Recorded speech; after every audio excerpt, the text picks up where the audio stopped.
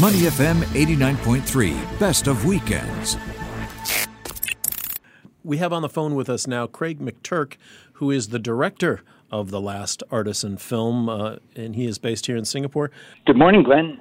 Hi, how are you? Well, we're doing very well, thank you. And, we, Neil and I have both seen the film, and an amazing look at all the work that goes into taking care of that amazing landmark in Singapore. And how did you get the idea to come up with shooting a film there and focusing on Mr. To, this last sort of who's been this caretaker who's been there for so many decades? Well, I've been in Singapore now for nearly 19 years, and I've been to Haw Par Villa a number of times. And so I always it always attracted me as a place, kind of lost in time kind of place. And then I saw an interesting article in Straits Times. There was actually it was a photo essay done by a former student of mine, and it was all about Mr. Teo and poignant photos of him walking around Haw Par Villa doing his job. And I sensed, could there be a story there? But I didn't want to have it just be Mr. Teo sitting and talking about bygone days. So what I learned is over time that he was in the process of handing over his paintbrush, so to speak, to the next generation. And in this case, it's two workers from China who came to Singapore exactly to do this job. They were trained as painters to take over his job. So that really appealed to me because I thought, here I can follow this story as it's actually happening. And it won't just be Mr. Teo's memories, but it'll be a story of the handover process, for better and worse. And I think what we got is a rich look at just how difficult it can be to let go of a job that you've been doing for 70 years. Yeah, and just on that point, for the benefit of our listeners, maybe you could tell them, how much of an entrenched part of Haw Par Villa Teo Vu Seng was. I mean, you could explain that it started with his family, didn't it? This is a generational thing. Yeah, in the early days, like when they were starting the park in the 1930s and the 1940s, they actually had a residence where they had some apartments. I guess back in those days it was closer to a kampong, but they had a kampong where the workers would live, and Mr. Teo and his family grew up on that kampong, where all the craftspeople lived. He raised a large family there, and he and his father worked there, and then some of the family members sold drinks and refreshments. So it became kind of a family enterprise, and they all grew up there. And of course, they don't live there now, and that residence for the craftspeople no longer exists. But they were basically part and parcel of the whole Haw Par Villa experience, and the family even had, just to take you back in time, Mr. Teo was hired by one of the original Al brothers. So that's how far back it goes. Yeah, I believe he started, as your documentary said, when he was 13 years old as an apprentice and worked his way up and finally literally saw everybody else who was working there around him retire and or die until he was the last guy, which that in itself must be just, a crazy experience to have. But then, he mentioned over the years he tried to find people to take his place. And, when we all those of us who have been there know the scale of that place and how just amazing that would be. You can't even think about one person taking care of that whole place, all the statues and the paintings. Well, it's over 1,000 statues. Yeah, it's just, it's massive. But it's interesting the way he handles the bringing on of these two new apprentices, and one he clearly likes a little bit more than the other one, or feels that one does a better job than the other one does. But it's kind of an interesting interplay between them as a subtext of the story. That came out, when we were filming, because when we originally started filming in about 2016, the younger apprentice was not there. It was just the apprentice it was the older apprentice who had been there for some years. Right. And so that whole dynamic of, the the two apprentices, and one might be the favorite and one the less favorite. That all came out when we were filming. I thought it might be a problem when we go to show the film, and I thought, oh, okay, maybe the apprentices won't be so comfortable with having it shown. But it was actually the reverse. They looked at the film and they said, "That's actually how it is. That's we like it like that because you're telling it like it is." So I was relieved, before we showed it. Well, that was the interesting thing for me was watching it. I obviously I didn't know what to expect beyond the fact it was going to be the end of a journey for this wonderful man, this last artisan at Hall Paul Villa. But then I found it take an interesting emotional turn where I felt it became very poignant, and there was a deep appreciation for migrant labour in Singapore, something that's particularly relevant at the moment. And we don't forget, but sometimes we gloss over the fact that these guys often have families back in their countries. They're here supporting their wives and their children. And I thought that was a really poignant look at migrant labour in that documentary. Was that something you thought about during the filming? Well, Neil, yeah, I was thinking about that because I did want to honor the work that they do. They came here. They do come here and they leave their families behind in China, and they work long hours under the sun. It's not especially well paid, but they're very appreciative of the job, and they like having their artistic talent on display.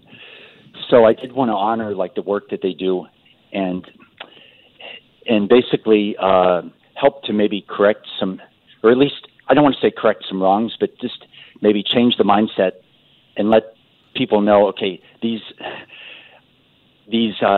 sculptures are actually, everyone is painted by hand. They're mended by hand, and there's no way to do that with the robot or automatically. And we have these guys to thank for doing a great job of preserving Singaporean history. And on that point, sometimes we're very derogatory towards the term migrant labour. And one thing I thought you got across very well, this is not just, brain-dead blue-collar work. This is skilled artisanship. This is real quality work. Just looking at the painting of the monkeys' faces, 10, 12, 15 different shades of brown, blacks and whites, just go into one monkey's face in one of 1,000 statues. I thought the documentary really got across that these guys are skilled craftsmen. Was that something you had in mind? I did want to bring out, we decided to shoot the film in 4K, which gives you, really high dynamic range of color and everything. So I did want to bring out that coloration that they can do and all the detail. And I did try to get across in the film that sometimes they actually have to paint over the work. It might not be up to par, and then they have to redo it. And Mr. Teo was adamant about that. Sometimes he would make them redo the same face or same design a handful of times. And it is what I like about it is it's kind of the way I wanted to portray it in the film is it's kind of like an analog way of doing things, and Singapore is increasingly digital. And so I really love that, that kind of twist on things where they're preserving something that's, in a way, it's kind of dying out in the rest of Singapore. And that's, I'm a heritage lover, and that's what I really wanted to tell in this film. And luckily, I got very lucky that all three, Mr. Teo, Hua Bing, and Jin Long, they all were really natural in front of the camera. And they were quite open in sharing their stories. So I felt like I got lucky. Yeah, we're speaking with Craig McTurk, who's the director of The Last Artisan at Haw Par Villa, the story of Mr. Teo, the 70-year-old gentleman who's retired a couple of years ago, and his apprentices that took over to take care of over 1,000 statues at that most Singaporean of places out on the west side. And Craig, the editing took you over a year to do, and I had read from notes you gave us that one of your former students at the university started doing the editing and then became a professional, so you had to pay him afterward. But the editing process, there must have been a lot of choices you could make on film that you would use, scenes you would use. Of course, you have a lot of historic pictures and some reenactments and things that have been done. What was that process like for you to go through all of that, to figure out what choices you should make, what should make it into the final film, and what should be on the cutting room floor? That was really hard because, of course, you always shoot more than what you need. So what we did was we found at the beginning that it was too hard to just create the whole film at one go. So we did it scene by scene, basically. We would try to make one scene work.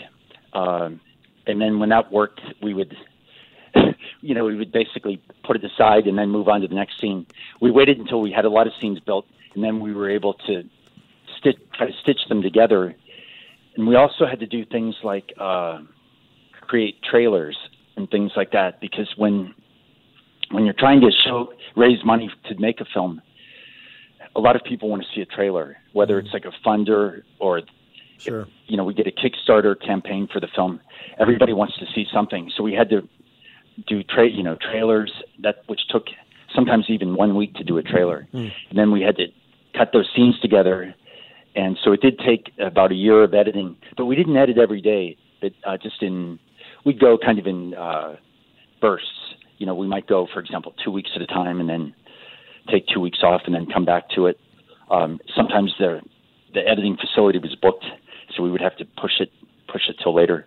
But then we had to rush to get it all ready for the Singapore Film Festival, and that was our impetus to get it all finished. What I really loved about this documentary, Craig, was that in a city of constant upheaval, constant change, constant upgrading, here is a sense of place and time and continuity and tradition that hasn't changed. In fact, not only it hasn't changed, when it did try to change, when it had that theme park makeover, which I just about remember in the late 80s to early 90s, it frankly didn't work. So my takeaway from your wonderful documentary was there is a place for heritage, tradition, culture, and so on in a city that's constantly changing. Having been on the project for so long, what was your big takeaway from the documentary? It's hard to have just one takeaway, but I just gained a new appreciation for, I am grateful for Singapore Tourism Board. They invest heavily in trying to keep Haw Par Villa going. There's a company called Journeys that manages it very well. And so I had a new appreciation for that. And just the film gave me a chance to become closer to some Singaporean traditions that unfold in the film. We follow Mr. Teo through Qingming Festival, Chinese New Year, going to a Buddhist temple. So I gained an appreciation for that, and just for the whole the handmade quality of these sculptures and the artists who keep them alive. So I just gained a whole appreciation for the an awareness and an appreciation of how important it is to keep this place alive and keep it flourishing. And I love the fact that it's for free. So I think all these things, I really hope that they can be continued, for the next 100 years. Craig, is it my understanding that you're going to have a Facebook Live Q&A tomorrow? Is that still going to happen? Oh, that's scheduled for June 7th. June 7th, excuse me. Yeah, June 7th, 5 p.m.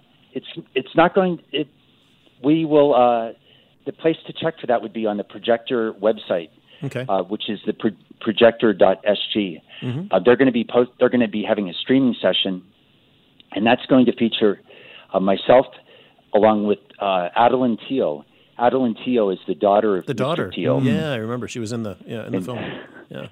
She's the youngest daughter, and she's really like his advocate and speaks for him. He's still doing well.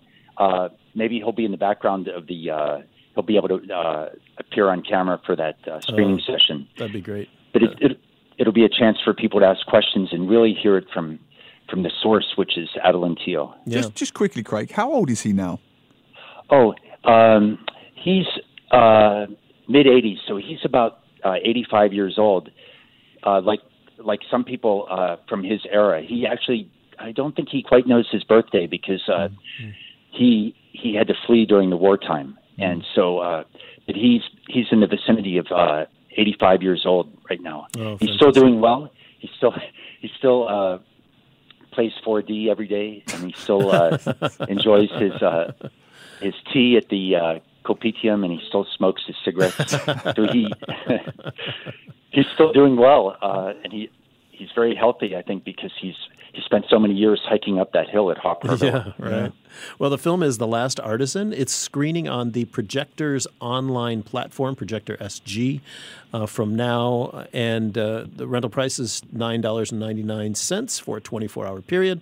And then, of course, next Sunday, the 7th at 5 p.m., there'll be a Facebook Live Q&A with Craig McTurk and others on that. And so, Craig, thank you very much for not only putting this film together, but talking to us about it today and giving us the background on it. Well, thank you, Glenn and Neil. I had a great time talking to you guys and kind of spreading the word about this, the great work that they're doing at Hop Park Villa. To listen to more great interviews, download our podcasts at moneyfm893.sg or download the SPH radio app available on Google Play or the App Store.